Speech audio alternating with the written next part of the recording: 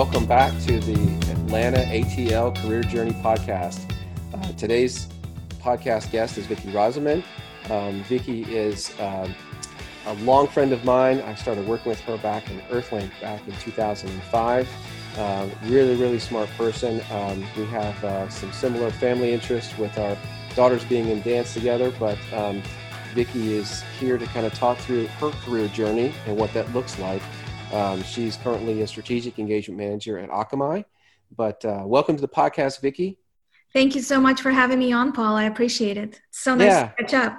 Yeah, likewise. I know that I enjoyed working with you and just keeping up with your career over the years. And so just want to hear a little more background about you. So where did you first get started? Like, tell me where you grew up and kind of how you got into school and where you went and what you studied.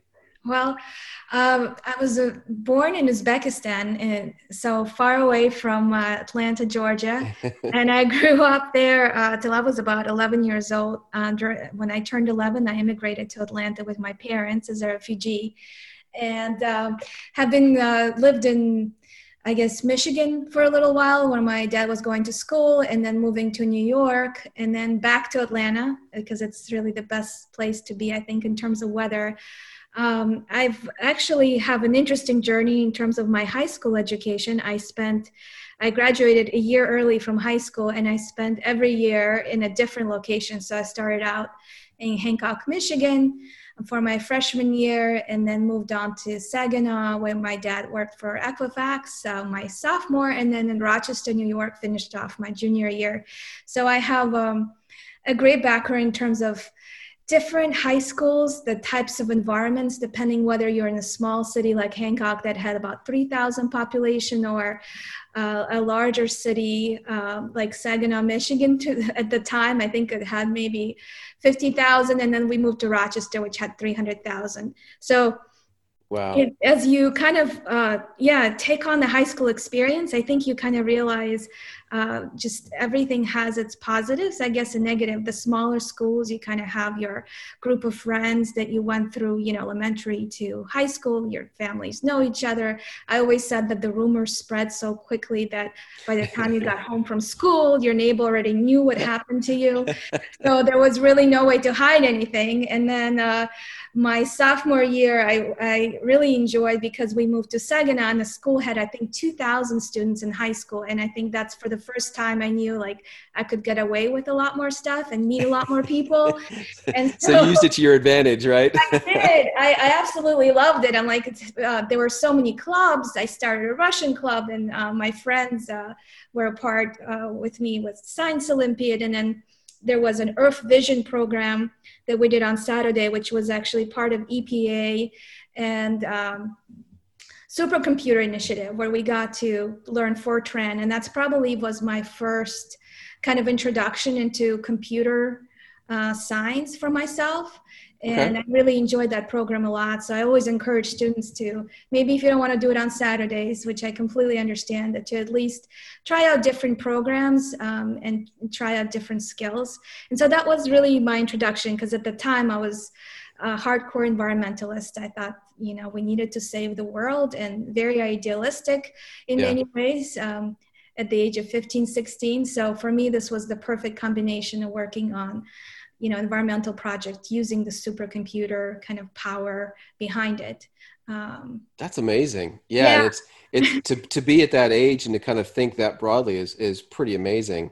So did you? Yeah, I really enjoyed it. And that was fun. That's where I think I met a lot of friends, and Science Olympiad was another part. So I think math and science always came easier to me just because English was my second language. And that's where I felt like I was stronger at the time. Yeah. And so by exposing myself to these other areas where I could apply math and science, I took 2 math classes at the time. I took algebra and geometry to kind of catch up, because one of the things about sometimes smaller schools is that their education or their academics might not be as advanced as in larger schools. You don't have as many opportunities for AP classes, for example. So it allowed me, that year was kind of my catch-up year and kind of exposure in terms of clubs and also sports. So it's always, and then I moved to Rochester, New York, and that's where I spent my junior year. And Rochester, New York, Brighton High School there was one of the top high schools. And to be honest, it took me about half a year to kind of catch up, because while Saginaw was a big high school and exposed you to a lot of things, it wasn't as academically challenging as Brighton was. So it was really like heads down for me, just trying to make sure that I could up-level myself to the same level as the rest of the students that were going to the high school. Gotcha. Yeah. Yeah. A big transition too. I mean, now, did you have siblings? I did. I have a sister who's 5 years younger, and she was lucky enough to spend the high school years in the same high school, but she did also, of course, move around. So she, elementary and middle school with us. Yeah. And that's hard to be a high school student and to move that much, where you have to kind of pick up and go. So did that, so coming out of high school, did that affect your college selection, or tell me about your thought process going into college? Yeah, absolutely. So I was lucky that when my parents gave me the responsibility every time we moved to find the best high school in the area we were moving into. So I would do all the research around, what was the average SAT scores, GPA, graduation rate, and then they would essentially find an apartment or a home where we would then live. And so when I was looking at Brighton High School and I was comparing it, the graduation, even though it was academically challenging high school, the graduation requirements for it were only 18 credits. And so by essentially taking the classes I've already taken the first couple of years and just having kind of 6 classes that year, I was able to graduate early. And so some folks thought it would kind of, looking back, it would be a disadvantage, but I applied to Rochester Institute of Technology, University of Rochester, which is considered one of the best schools, and then it's really Stony good. Brook in New York. So most of the schools I applied to for college were in the Northeast, just based on, at the time I had my boyfriend, who's now my husband. So I wanted to be closer. Sometimes it's amazing how significant other can affect your college decision, absolutely, right? Absolutely. And I actually got into almost every school I applied to. I was very lucky at the time, and University of Rochester gave me computer science, and Rochester Institute of Technology, and then I got into the STEM program at Stony Brook. And I chose RIT because, at the time they had the better computer science program, and they actually gave me more scholarship money. So sometimes it's more of a financial, I guess, consideration, as well as kind of education. Like, where can you get the best value for your money? At the time, based on the degree you kind of choose. And computer science was a degree just because my parents were both working in the computer science field, and given my inclination to math and science and just being naturally good at those subjects, it seemed like a good fit. Makes sense.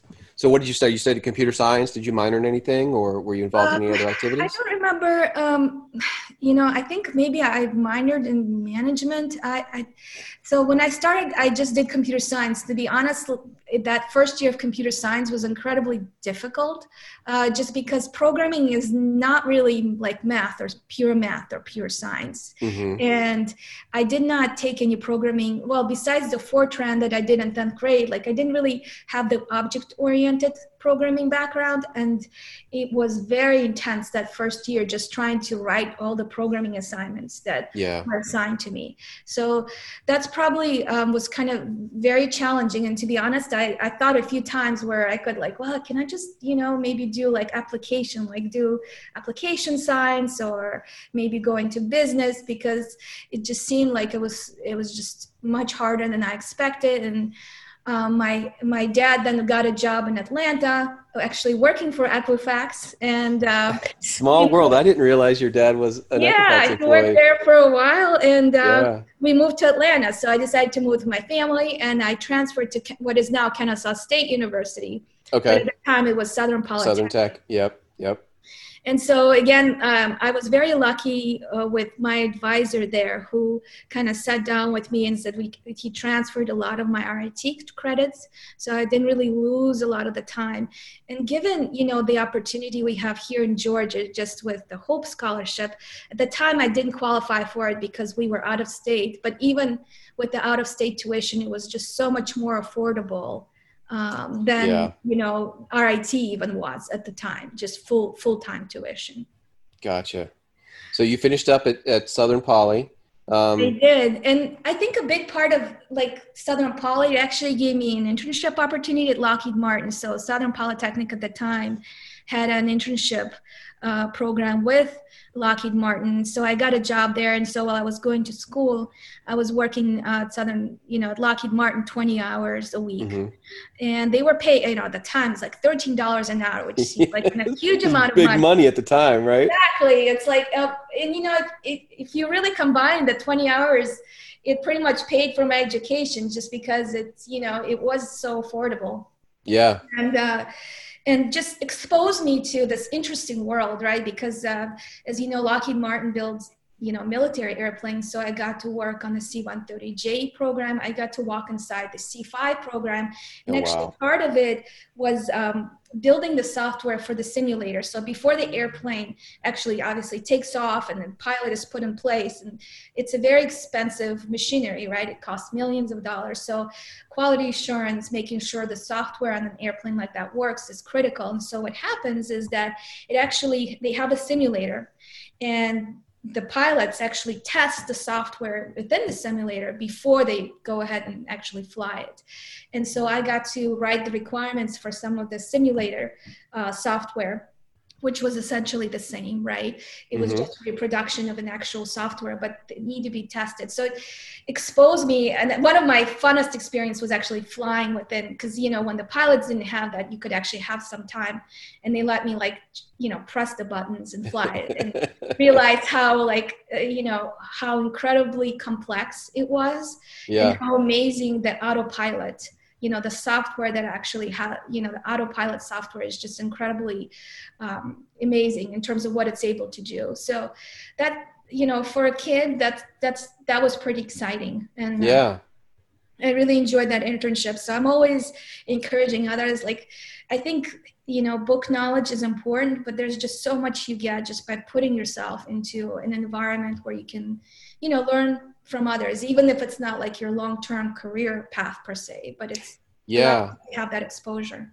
I think that's really great, because sometimes you can kind of get so focused on just getting through school, and internships, I think, have become a bigger part of college students today than they were 20 or 30 years ago. But I think you do get some exposure to real world, and it can, possibly help you either, if you wanted to pursue a job with Lockheed Martin or Delta Airlines or anybody else that you have interned with, certainly gives you that insight. But it also can kind of tell you, what, I thought I wanted to be, a mechanical engineer and work in a power plant, but I really don't have the passion for it. So I'm going to try something different. So it does give you that opportunity. That's a great point. Yeah. And for me, it was more honestly just learning more about my personality, because I'm a very creative and innovative person by nature.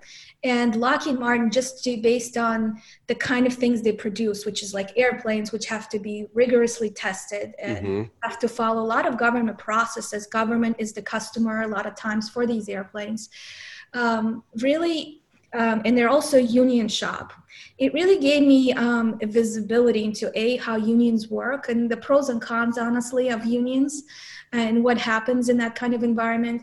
And B, it allowed me to kind of see, that some companies are a lot more process oriented versus maybe, result oriented. And sometimes it's a good fit for your personality, and sometimes it's not. So it kind of makes you learn things about yourself as you see yourself as part of certain environments. Yeah, that's a really good point, because you do a lot of growing, in your college years, and part of it's to just kind of figure out who you are and what you want to do. So getting that insight was really critical for you, it sounds like. So you graduated Poly. What was your first job coming out of college? So Lockheed Martin did give me the job. So all right.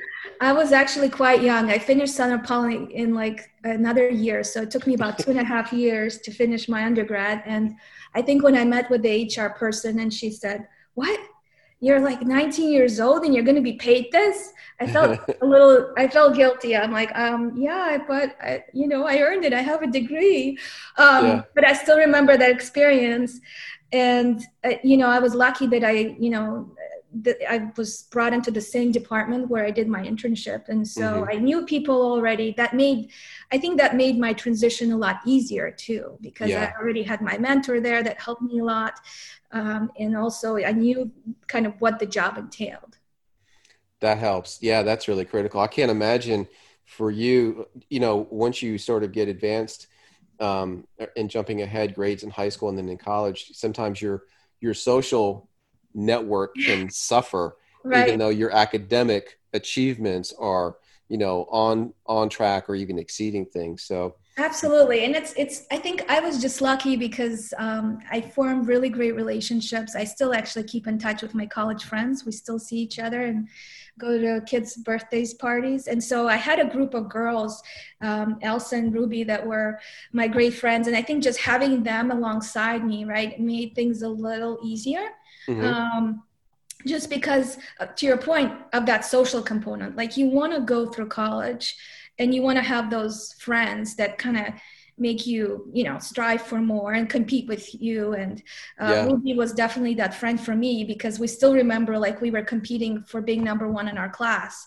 And last semester I took the statistics class and I did not do well. I mean, as well, I got a B. And so essentially that brought me down. She was the number one student, but we still talk about it in jest, right? And her son, when he meets with us, like, yeah, you're the girl that my mom, got the first place over. And I'm like, yeah, I'm that girl. So, but it's fun, right? It's you want to surround yourself, I think, with people that make you become a better person. And that's something you want to do that no matter what stage in life you're with. And those people will change because you will change as a human being as you grow. But you want to always try to be around people who are better than you, because that's what's going to make you aspire to be a better person.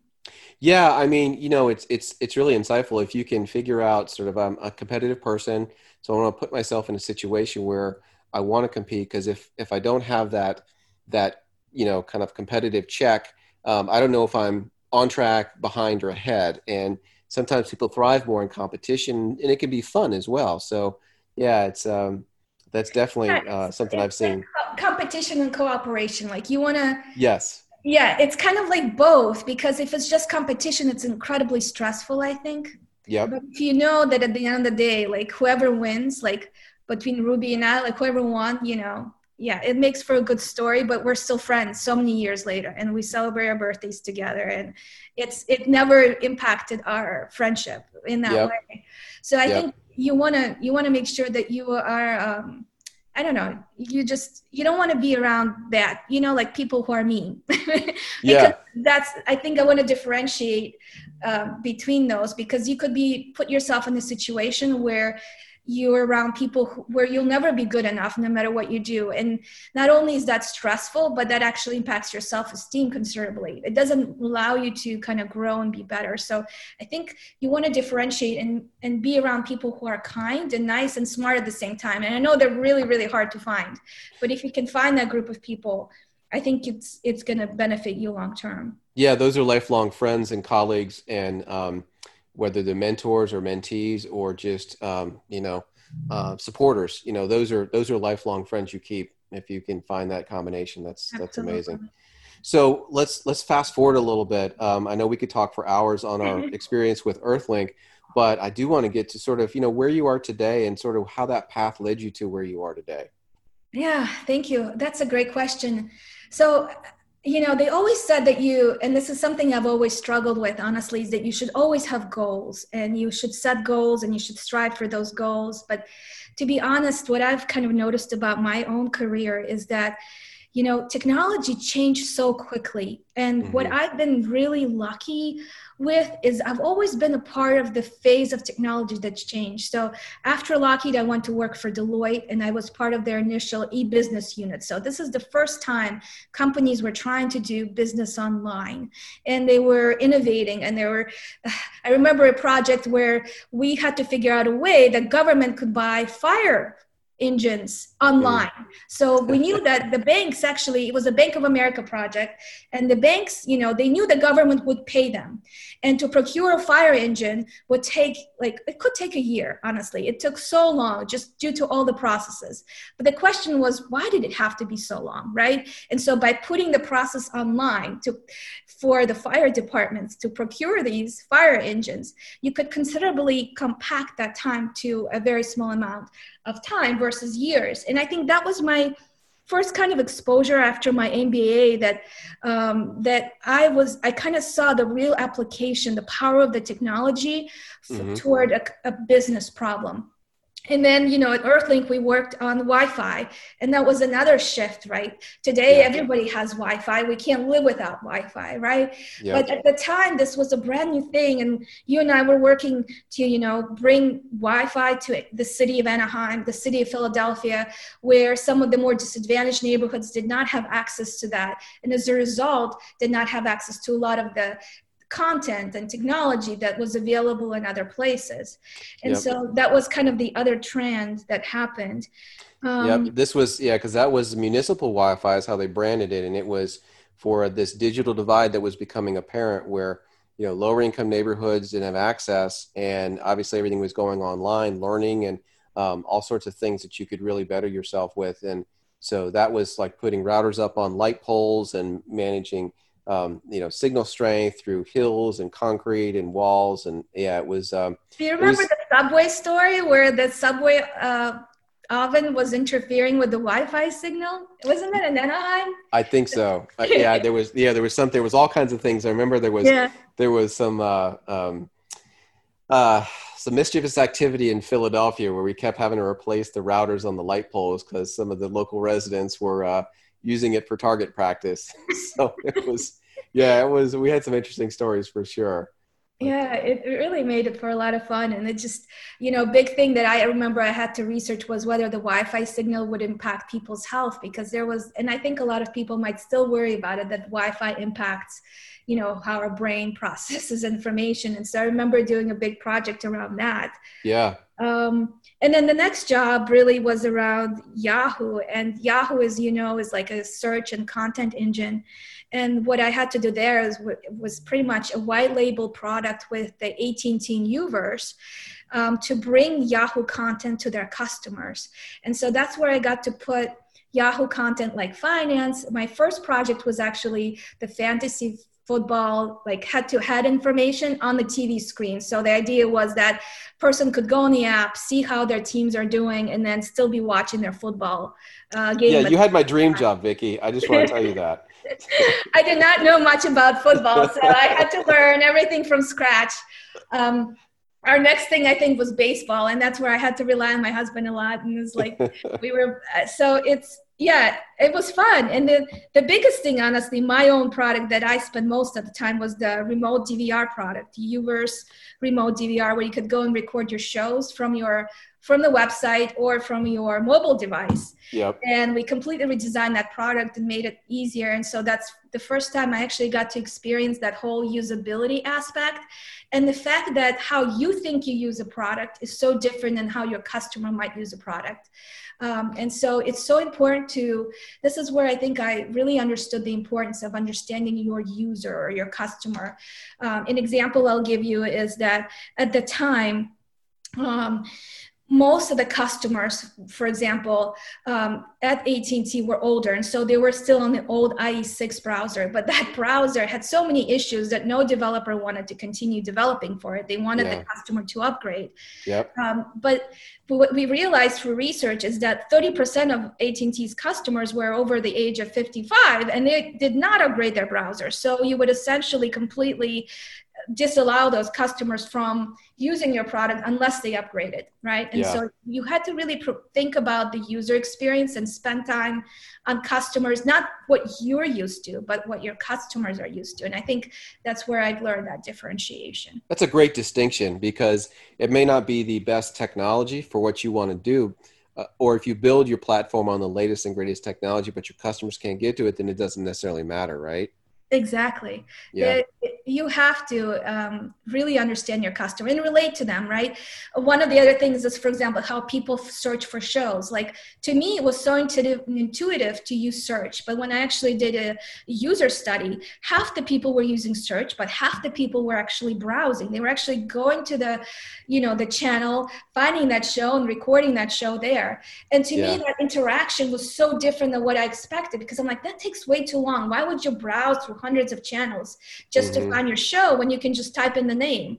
And that's actually where I was able to develop a patent application. And it was a combination of myself and a developer and also the interaction designer. And what we came up with is, when people search, to make search easier, the name wouldn't just relate to the name of the show, but it could actually also show you channels they might be looking, like Fox. It could be name of the show, or it could be a channel that you're looking for. Yeah. Or even Megan Fox, right? It could be an actress Mm-hmm. that plays in the show. So be able to pull up results, not just based on the name of the show, but to be able to rank them and to suggest results across all three categories. And so that was an interesting application to take a look at that, and to kind of work through some of the logic that would be involved. And I really enjoyed that. That's awesome. So how did you get to your So current job? Akamai, yeah, Yeah. current job. So that Yeah. was my product role. That's where I was like working with marketing and business. And to me, it was, and of course, telling engineers and designers what to do in terms of product. But then I kind of was walking more away from technology. So Akamai was actually my foray back into really computer science and IT, because when I started there, Akamai puts you through a boot camp. And essentially, it's like 3 to 4 months that all you do is you go to school, you do whiteboards, you take tests, and you essentially learn everything to know about the Akamai technology and the landscape, and you present in front of your peers. And it's actually was an incredibly stressful time. And why I bring that up is that we always think that we're done learning when we finish our degree, whether it's high school, bachelor's, master's. But what I found throughout my career is that, yes, it was a great foundation, and all those experiences taught me how to learn, but I had to always kind of reinvent and learn something new. And Yeah. so going through that, process at Akamai, which is a company that was actually started out of MIT. So it has a very strong academic base, and education and learning I think is really part of a culture and also part of its core principles. And so for me to kind of go back to school, in my old age, it was tough. It was a really tough experience, but I think I was better as a result of it. And then I started, of course, working with our customers, and I love the application, the technology. I love the variety that the customers brought Mm-hmm. to the picture. And now, over time, we're a security company. So went from a cloud company to a security company. And so learning security applications from the ground up. And what you realize over time is you're never going to be that expert, right? You're always going to be learning, which means there's always going to be people who are better than you potentially in that area, who've been in it longer. But what you kind of bring to the table potentially is that ability to kind of combine all your experiences and to solve business problems using technology. Because in the end, no matter what technology, how it evolves or what you do with it, you're really applying all the knowledge that you've kind of brought from all different areas of life, as well as the things you learn with the customer, because every customer has their own environment that they're going through. Yeah, that's a really important point, is that you really are never done learning. And we've seen such tremendous technology changes and innovation. The internet certainly brought a lot of that to the forefront, but we're still seeing new things with artificial intelligence, machine learning, cloud technologies. I mean, the list goes on, and 5 or 10 years from now will be something, even different. And so, what's also been interesting for us is with the COVID situation, and companies have had to sort of move to completely remote operations as much as they can. There's a whole new shift in how we used to do even face-to-face meetings, right, to a virtual situation. So how has these COVID changes affected you and how you do your work? Yeah, absolutely. So my teams have at Akamai have been global. So I have people on the team from India and Costa Rica, and of course different parts of the United States and Canada. But one of the things, so that part hasn't changed as much because I was kind of used to working with people from different areas of the globe. Mm-hmm. The thing that I think changed for me is just not having as much that in-person interaction. Like I miss going into the office and just standing there, with a colleague and discussing a problem kind of face to face. And just having that interaction, like having that bigger interaction. I think we try to do that through Zoom, but it's difficult because I think as humans we're so used to having that face to face time. Yeah. And so while I enjoy, I really feel lucky that my family hasn't, that I've been able to kind of work from home during this time as the children are at home, kind of doing Mm-hmm. homeschooling and now on holiday break. At the same time, I miss that component, honestly, of just having that in-person interaction. Yeah, I know what you mean, because I think that, even with remote teams, I know that some of our um, resources in other countries have struggled with their ability to be able to work remote where they are, either with bandwidth issues or access to the internet or other things that have been a challenge. Or, you've got a computer, if you've got a contractor, but they can't bring it home. There's all sorts of things we've had to think about that really didn't exist. But the face-to-face interaction to me is really something you can't completely get away from. I'm a visual person, and I like to whiteboard as I talk to colleagues about things. And I have not been able to find a really good substitute for a whiteboard on a wall with markers and people right there to collaborate with you. It's Oh yeah, it's hard. It's yeah, really hard. yeah. And people collaborate differently, right, too, when Mm-hmm. they're in kind of this virtual environment. I feel that it's hard to call on people because they might not be prepared to speak, or Yeah, there could be more interaction because you can't read their body language, and the visual, to your point, and the body language is so much more, in terms of our communication. It's not just the words they're saying. It's like, how are they feeling? Like, are they sure? You can't really tell as much in that interaction, and so you end up guessing, and a lot of times you could be wrong, right, in terms yeah. of what they're trying to say.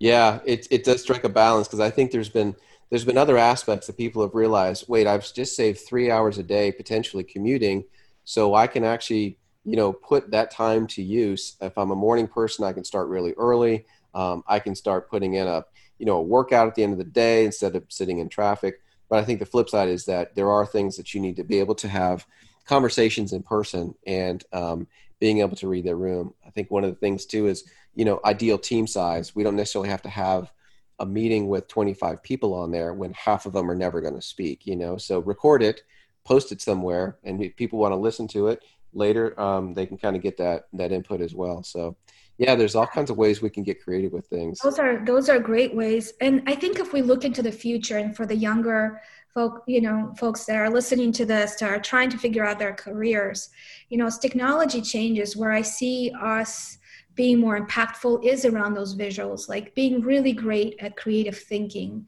being Hmm. great at design, understanding how to synthesize information and bring in different areas of experience to create something new.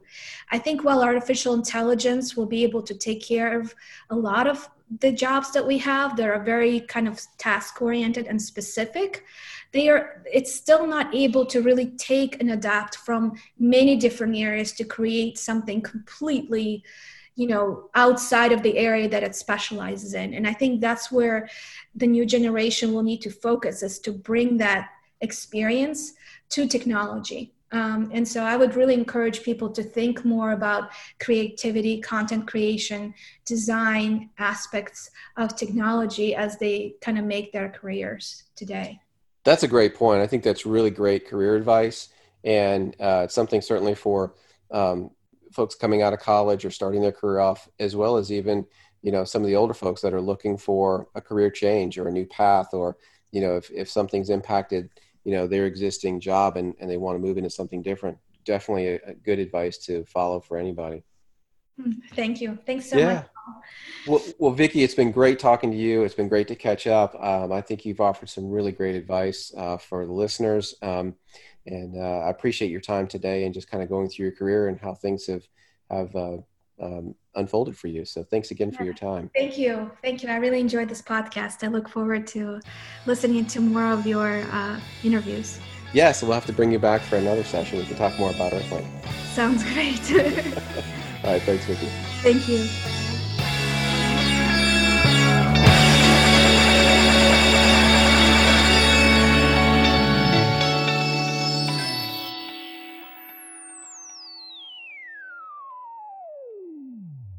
This podcast is a part of the C-Suite Radio Network. For more top business podcasts, visit c-suiteradio.com.